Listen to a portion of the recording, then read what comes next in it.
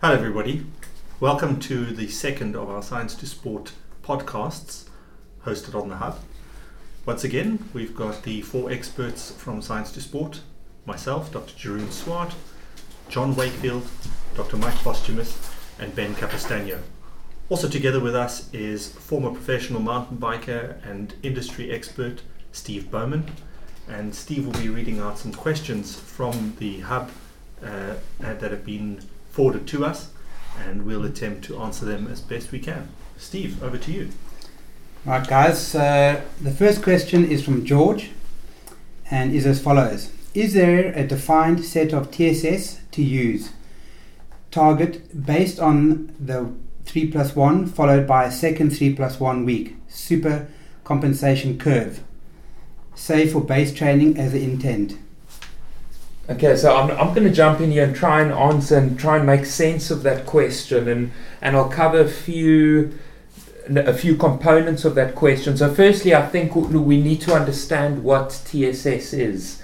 So TSS is your training stress score, and a training stress score of 100 is defined as the hardest you can possibly go for 1 hour.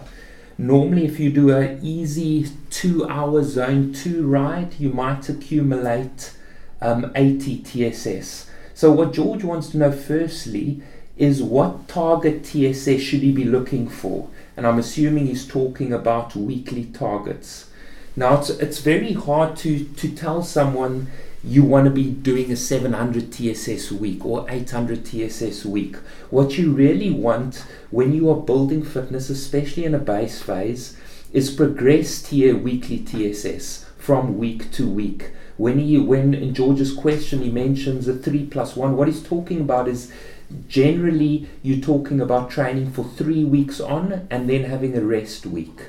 So in these 3 weeks that you're training on, you want to generally be progressing TSS gradually, not too sharply, and sort of not maintaining the same TSS. So you want to slowly but surely increase the volume, but not increase it too much. So your TSS has to be based on your current level of fitness. Jeroen wanted to pipe in there. Jeroen, did you want to add anything to that? I was just going to say exactly that. In terms of your current fitness, you've got to look at where you are in your current level of fitness and then base the progression off that. And the one thing that people always bandy about is a progression of about 10% a week should be about the maximum. You should try and push it up. So generally, there's some training peaks. If those of you that use training peaks, generally recommend a CTL ramp of anything between 5 and 8. Now, your CTL is your average TSS per day over the last 42 days. It's your chronic load, and it's a very good indicator of your current level of fitness. What that generally means is that you want to slowly increase your CTL by between 5 and 8 per week. Anything more than that is generally too much, and anything less than that is generally not enough stress. So as Jeroen said, 10% is a very good guideline. So if you start with a TSS of 400 a week, try and add 40 points. So 440 the next week, 480 the following week. And that's a general good principle. Just to chime in there, Mike, I think we see it a lot with athletes who work with power meters. A lot as they almost chase the CTL. So all they want to see on training peaks is that blue line going up and up and up. And just an important thing to note is just pay attention to any sort of subjective measures of fatigue that you have as well. And I wouldn't encourage people to ignore that and sort of train through it, particularly if you're maybe let's say you're into your 3rd week of training. Maybe if you're feeling like you need an extra day off just to help recover so that you're good to go again and really get the quality of your training going, then I would encourage you to do that rather than focusing purely on CTL. So the TSS measurements and a lot of the power metrics are based purely on what we call an external load.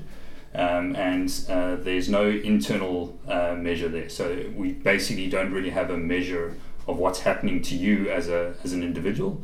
and the subjective ratings of fatigue can provide some sort of data or information into maybe if you're ramping things a little bit too quickly. What you're saying is listen to your body. Correct. And if you're feeling fatigued and you're exhausted, yeah, you probably need a couple of recovery days or a recovery week, yeah, and that'll allow you to adapt to that training load and improve. Otherwise, you end up not adapting, and you end up, or even worse, overtrained. Yeah. Just a question on this. Surely the fitter you get, that max of 10% progression is going to get harder to maintain. It'll dip off. Correct. So when you're unfit, it's probably quite easy to get 10% increases. The fit you get, it'll... Definitely an upper limit. So with the international athletes that I've worked with who are based in Europe, who have a big training history, and who basically just ride full time, they get to recover and they focus very hard on their recovery. They can probably reach a CTL sometimes of up to 130. I hardly ever push anybody higher than that. Whereas an amateur athlete, a worker B5, weekend warrior type, 80, 90 CTL is probably going to be the maximum they can tolerate before they break down. So I don't know if you agree, Mike. And I really agree with those figures. Generally, the working class heroes I work with are happiest and do their best between sort of 80 and 90. Generally, anything over that is just too much stress for them to cope with. Because you've got to remember, when you talk about stress, you've got to add your training stress to your daily life stress. Mm-hmm. So having a family, having a busy work, 2 kids. 2 kids. Ask me about it.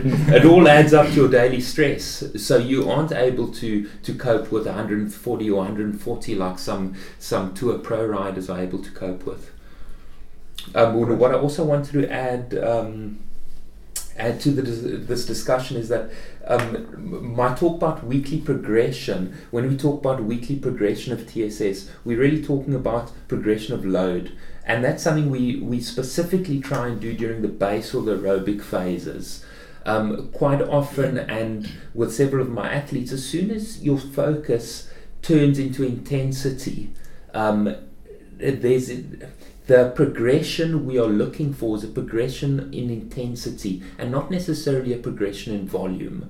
So when you're following a periodized program, as you approach your event, your intensity is increasing, but your volume is decreasing. So if you're just looking at TSS per week, it's not always possible to progress TSS as your intensity increases because you are decreasing your volume as you're having to increase your rest time to be able to recover from the higher intensity work. I do think that's a product of the algorithms that Andy Kogan developed for training peaks, which I think underrate the stress of high intensity training. So when you do add in high intensity training, your CTL might even drop, even though you're actually putting a greater physiological stress in your body, because they're artificial products, those performance management charts, and we're still validating them with the science anyway. So they're by no means based on very, very good science, even though they're widely used. And the problem with that is that as soon as an athlete sees his PMC dropping and CTL dropping, he panics and thinks he's getting unfit. He or she thinks they're unfit, their form is dropping, etc. When in fact, normally the opposite happens, and they're actually getting form and they're hitting their best numbers. Yeah, it's a very big thing to try and convince them to. Yeah, that's the hard thing. You say, like, you're actually good here, you've done your best 8x2s, but then gone from 100 to 85 on the CTL. And then to that point, I think to Training Peaks credits, I see they are now integrating a heart rate variability measure with their performance management chart. Yeah. So the heart rate variability is there to basically provide that measure of internal load or an indication of how the athlete themselves are responding to the training, which I think will add it will be a big help, I think, for athletes going forward. Sorry, just one last thing. Also, when Mike was saying between 80 and 90 CTL is typically South African races are 3 days, and to have a CTL of that 80 to 90 for those 3 days for stage races, if you are doing mountain bike races, is like it's a good point to be at, is what I found with athletes. No, I'd agree. Steve. Right, guys, next questions, we've got a couple here from Anon.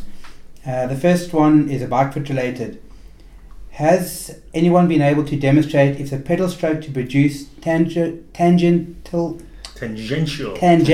forces I've got a lisp, from 12 to 8 o'clock? Yeah, I think that actually goes. I see there's another question from Anand. So if we can go through the second question, Yeah. I'll answer them. The together. second one is, why do people still talk in terms of dead spot? I mean, it is a circle. If the correct pedaling technique is applied, there would be no dead spots. So why do all studies continue in terms of dead spots? So to answer that, when you pedal on a bike, you don't produce force all the way around the pedal stroke. Only an electric motor does that, and the human body applies force to the pedal very differently. In fact, we have a very pronounced dead spot. So you produce a lot more force or torque on the crank during the middle of the knee extension phase. In other words, if you're looking at it as a clock, with the pedal at the top being 12 o'clock, you produce most of your peak forces at about 3 to 4 o'clock in terms of where you can produce power during the pedal stroke.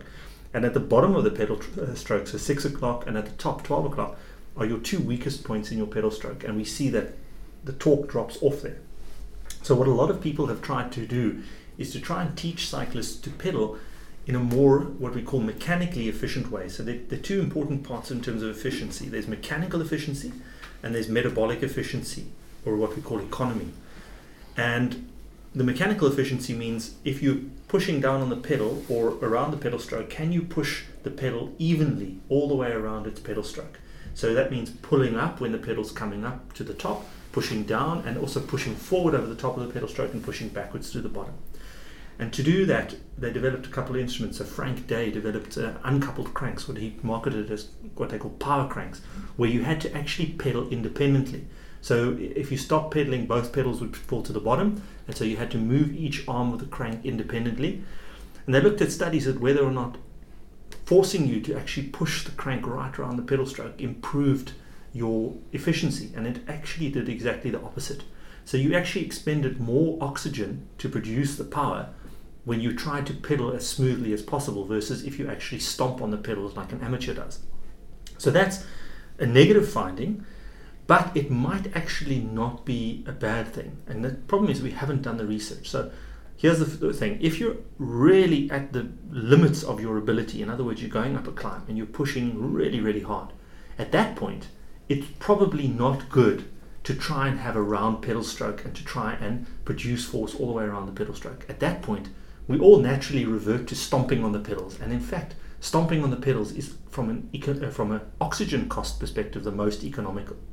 But what they haven't studied is if you're doing a long race, 3, 4, 5 hour long race, can you save some of the energy in those muscles, like your quads, which are used when you're stomping on the pedals, by having a round pedal stroke and using your calves, your glutes, and other muscles like the front of your shin, for instance, and that they contribute to the load when you're not at the absolute limit. And we actually still have to do that study because nobody's done it to date. And I think just based on the fact that professionals like to have a really round pedal stroke and that they spin at high cadences when they're not under stress, it's probably the way that they share the load between all those muscles. And so the short answer is it's very hard to eliminate the dead spots, and it might not be in your best interest to try and eliminate the dead spot when you're really trying hard. Doc, just to sort of add to an Anonymous's question there, I imagine when you wanting to change your pedal stroke, that's not something that's going to happen overnight. It also takes a long time. You're not jumping on a watt bike, having a look at the peanut, and doing a half an hour session in the gym, and then talking about that peanut. So what you're talking about there is an optical representation of your pedal stroke. A lot of the new power meters, for instance, Pioneer has come out with a power meter. Garmin has their Vector pedals, and a lot of the pedals now are starting to show you your efficiency in terms of a percentage value of how efficient you are mechanically. And all the riders are now targeting this and trying to improve their mechanical efficiency. So in line with what I said, yes, there might be a benefit, but to date, all the studies have shown exactly the opposite in terms of its effect on your economy. And so we might be chasing red herrings there and not necessarily focusing on the right things in terms of trying to improve that pedal stroke when it might not actually benefit. So you're saying we could see an improvement in mechanical efficiency as indicated by our head unit or the peanut, but that might result in an extra metabolic cost or oxygen cost to us, and then effectively increased or earlier fatigue. Exactly. Okay. So when you're really going to push, for instance, if you're on the last climb of a race and you have to give your absolute best for 10 minutes, having that improved mechanical efficiency might actually end up costing you. Just a question on this. In the old days, a lot of pros used to spend a lot of time in the off-season riding fixed gear bikes. And there's always a debate whether that was really a good thing to do to help you with your pedaling. And I think a lot of it as well is depends when you start cycling. So if you start at a very young age, often those guys end up using restricted gearing, so they develop a really clean, efficient pedal stroke. Whereas if you're starting later, you tend to be much more of a stomper, and that's I think those factors play a big point as well. Yeah, so I mean the fixed gear is basically the same as on a track bike, so you aren't able to stop pedaling. What that's doing is it's forcing you to ride at a much higher cadence than you would normally adopt if you were just riding a freewheel bike, because at some point you might stop pedaling. So on the downhills and on rolling terrain or on the flats at high speed, you'd have to really pedal at a high cadence. And that very high cadence is teaching your muscles to switch on and off in a coherent firing pattern, which is different to forcing yourself to apply power throughout the pedal stroke. So even with stomping, you can stomp more efficiently in terms of switching on your quads and switching them off again at the bottom of the pedal stroke, compared to an amateur or somebody who's new to the sport, where they actually have what we call co-contraction, where your hamstrings start switching on at the same time as your quads, and you get a very choppy pedal stroke. So that was really focusing on that, what we call neuromuscular efficiency, and that's different to trying to force yourself to ride in a round pedal stroke. That's about turning muscles on and off quickly, and what the French used to call souplesse, having what looks like a nice supple pedal stroke. And that is exactly the fixed gearing, and then also the limited gearing that we had for juniors is there to try and force them to have those higher cadences, also to protect their joints. Something I had done with a para-athlete of mine who has a spinal injury is put him on rollers, and I'd make him do a lot of work on rollers and stuff, and that improved his efficiency and his pedal stroke significantly. And if that's on a para-athlete, it would have to translate at some point also to an able-bodied athlete. But his power, pedal stroke, everything was vastly improved after a lot of time. So what's happening there is, because on rollers you're not moving forward like you are on the road, and when you're on the road, so your kinetic energy, in other words your weight moving forward, drives the wheel around. And on a roller, what happens, and it's the same on an indoor trainer, is that wheel slows down with every time you're not applying force to the pedal. And so you're actually forced to push all the way around the pedal stroke to stop it from slowing down. Otherwise you get that loss of momentum or inertia. And so that's one way of forcing somebody to develop around a pedal stroke. And in a para-athlete, that may be very important to them, because they may only have, for instance, a limited function in one leg, so they have to rely on the normal leg or the non-disabled leg to drive that power, and in that case it's very good for them. But what we're saying is in an able-bodied individual, focusing excessively on that might not be the best idea. It will be a disbenefit. I was wondering then if there's not and ties in quite nicely with John's point on about the rollers, and I mean Mike spends a lot of time on his kicker, and then Steve, just bring back to the fixed gearing. I think you pedal a lot more. I think, well, obviously in the fixed gear you have to pedal. So I wonder if there's not almost like a training effect where you're pedaling more on a fixed gear or on an indoor trainer or on rollers than you are. There's no freewheeling or coasting, etc. So there's almost continuous, like a subtle increase in load in the session compared to if you were doing it on the road. That may be a beneficial effect. There's no resting. And that's running. I think that's a key thing. You never get a chance to accumulated metabolic stress, because there isn't that little downhill where you stop pedaling. And might explain why I hate indoor trainers so much. Amen. Sharp burst, rest on the downhills, sharp burst. This continuous exercise thing isn't for me. Steve said it's like running, but I rest a lot when I run. Sit down and there's a bench. So just on that, on the last question is kind of the one thing I have picked up if I watch a lot of the pros in South Africa is that even though he's gone from road to mountain bike now, but if you watch Waylon at any time, Waylon Wilcock on a bike, he never really stops pedaling during a race. Like even downhills and stuff, he's continuously pedaling. And you think that would possibly have some effect to his continuous like stroke or efficiency and stuff like that, instead of going stopping. Yeah, it may well be, as Ben said, it's just that continuous activity that he's been doing for so many years. He never really stopped. Just on this thing, I can always remember years ago racing a simple race like the Argus that everyone does here, a bunch on your road bike in the front, absolutely flat out in stock gearing, and you'd have these juniors like Douglas Ryder was one in restrictive gearing, legs are blurred, just cruising next to you. And always fascinated me that these guys, if they could pedal those sort of gears with bigger gears, how fast they were, and obviously they did get faster. Were they producing much watts at those sort of RPMs? Yeah, so power is a product of force and velocity.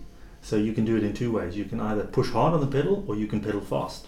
And so one way to produce that power is through velocity.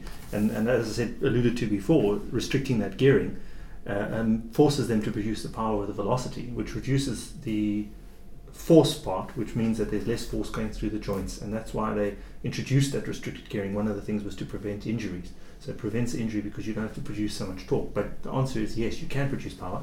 You just got to have the speed to do it. So the key analogy is like a 4x4 versus a Formula 1 car. Formula 1 car produces a lot of power through revving very high, but a diesel engine or a 4x4 produces a lot of torque, really big cylinders, but slow speed, same power, but application is different. Yeah. Shall we move on to the next question? Cool.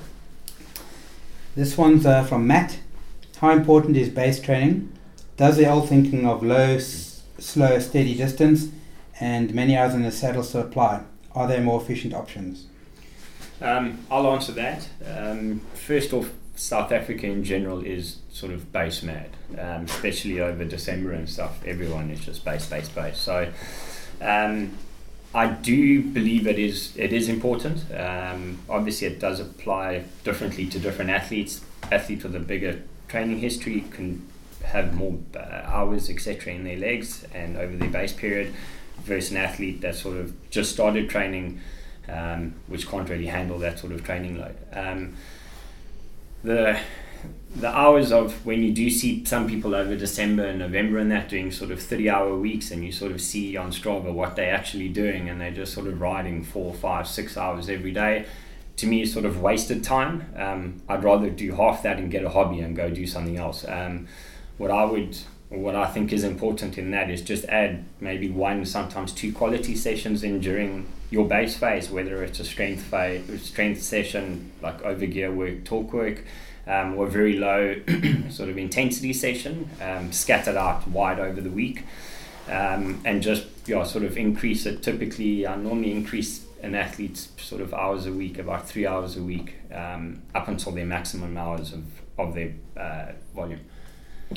I mean, this is a pendulum that swings the whole time. So your traditional cyclist from the previous century was completely besotted with doing distance on the bike, and it still pervades the peloton these days in Europe. You know, the top professional road cars are doing in excess of 40,000 kilometers of riding a year, which is really astronomical types of volume load.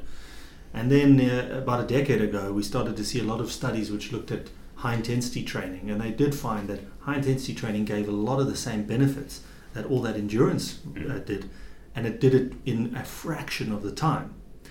The pendulum recently, in terms of research, has swung a little bit back again, where we now see that high-intensity training and endurance training, although they both affect systems similarly and results in terms of performance are the same, they do target different aspects of the physiology. So now there's a swing back to mixing it in terms of getting in the volume, but also making sure you get in the intensity. And that brings us right back to what we've been doing for many years, which is periodized training, getting in the volume, but I agree with you, getting in the specificity as well. So combining that with strength, doing things like your fast sessions, other aspects which give you that extra benefit, and then at a later stage incorporating the benefit. But in terms of the science, there clearly is some additional benefit of getting that volume in. Yeah, definitely. But the key is, I think, to make sure that you incorporate everything and don't do just one, which is a tendency that we have in South Africa, is everybody goes volume mad. Yeah, and there's no sort of quality in that, in the hours in the week. Absolutely. Definitely, just out of my own experience in dealing with athletes, when they talk base, I always stop them and correct them and say it really is an aerobic phase we're talking about. And during that phase, we are emphasizing volume, and I specifically emphasize key sessions that are slightly below threshold, just to be able to build volume. And that volume isn't just hours, so it's not just about riding your bike. There are structured sessions, as Jeroen and John agrees here, and I've definitely seen it in several occasions. People that neglect an aerobic phase do not build that large aerobic engine, and therefore they do not get the same benefits out of a high intensity phase after that. So just jumping straight into a high intensity phase, you're going to make big gains, but you're going to be capped due to having a low aerobic capacity. Growing a big aerobic engine and transitioning from that aerobic phase into a high intensity phase will give you a better endpoint as opposed to just doing high intensity work. When I give a talk on this, the big analogy that I give for that is the Eiffel Tower. If you've ever been to the Eiffel Tower and you look at it, it's composed of 3 main sections.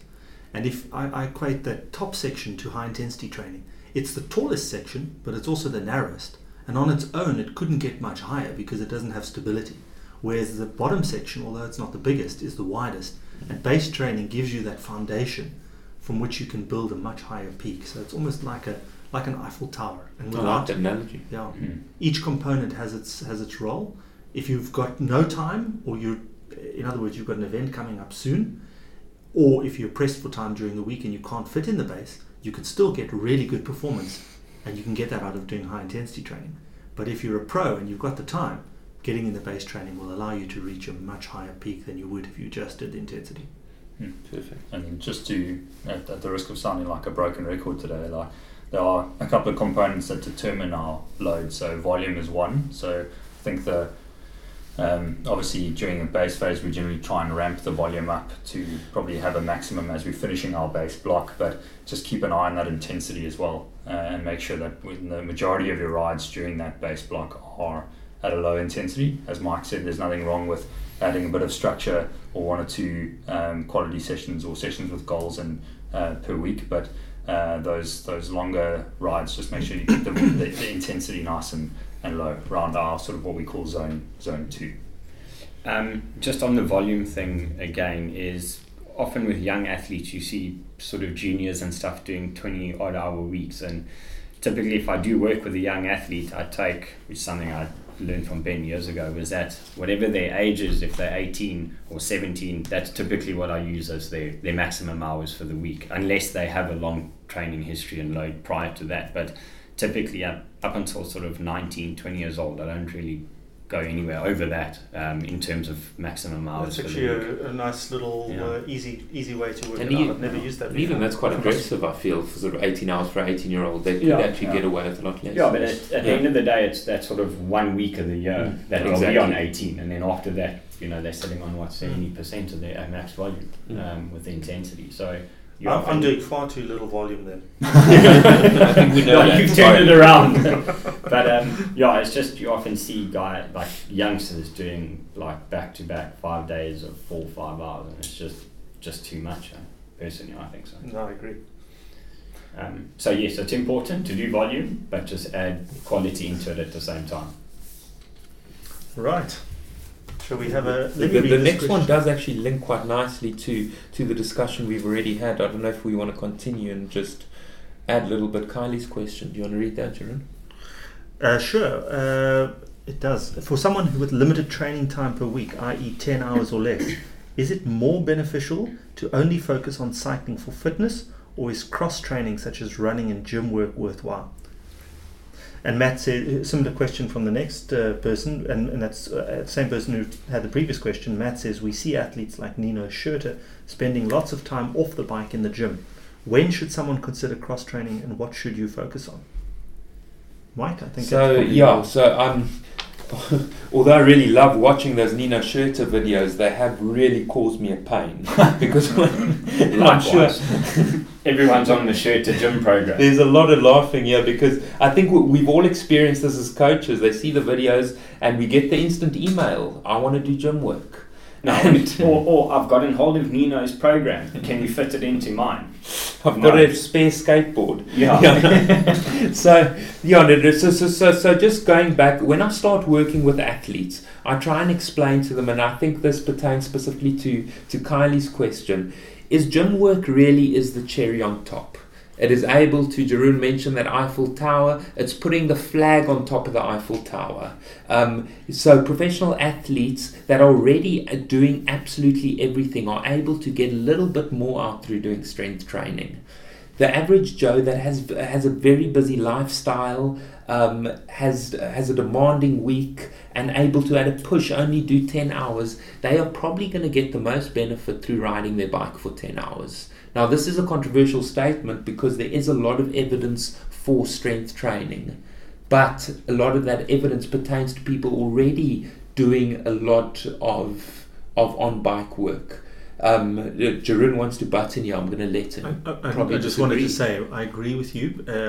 But a lot of that evidence is about functional strength work relating to on the bike strength work, and I think in certain, particularly in women, it's something that's been neglected in the past. And so a lot of functional the success I've had yes. with Ashley Passio, when the main thing that, although there are a whole bunch of factors, one thing that I introduced into her training, and now with Heidi Dalton as well, who's just won national champs and subsequently as well, strength work on the bike. For women, I think it's particularly important for them to be able to develop torque, and I think they benefit a lot from it.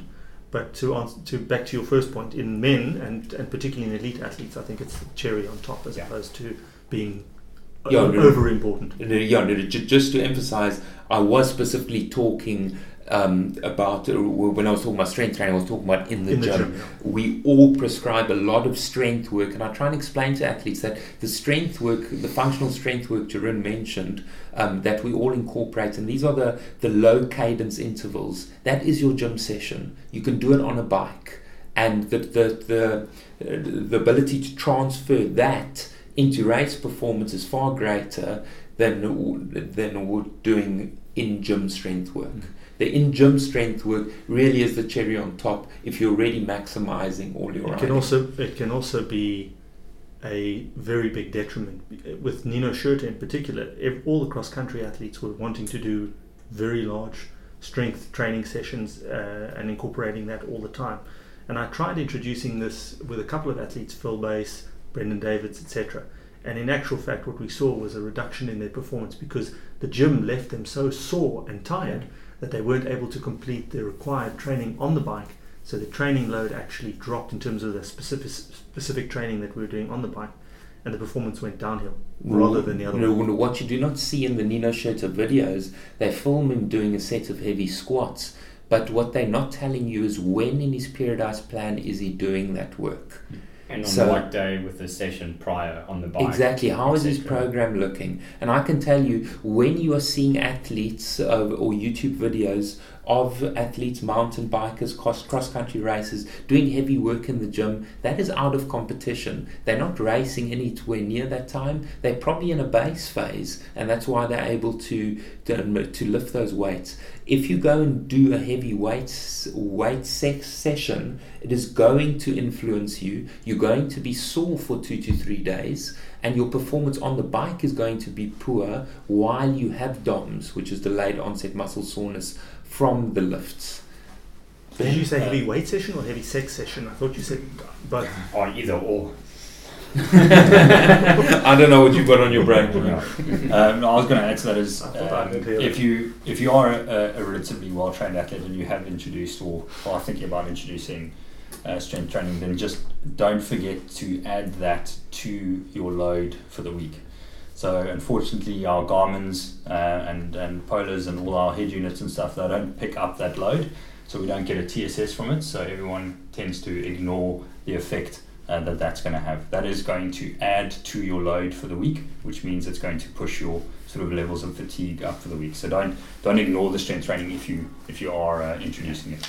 Very interestingly, there was a systematic review published recently on the benefits of strength training among cyclists, and what the study showed, one of the take-home messages were that there is no benefit in doing strength training if you do it in addition. There was only a benefit to strength training when you actually replaced an endurance session with strength training. So just throwing it in isn't going to do any benefit. You've got to replace load, and that talks to what Ben just said.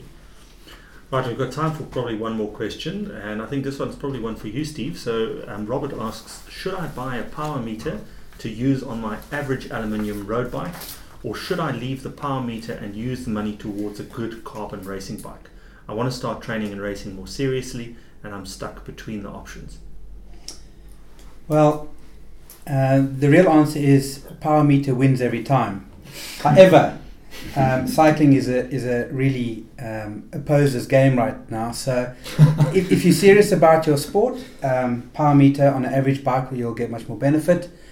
If fashion is of no consequence to you, leave the carbon, do the training, get your fitness up and correct, and introduce a nice lightweight bike down the road. That's it. I mean, aluminium, although carbon seems to be pervasive these days, and one of the brands that you guys sell is Cannondale, and they've continued to forge ahead with aluminium.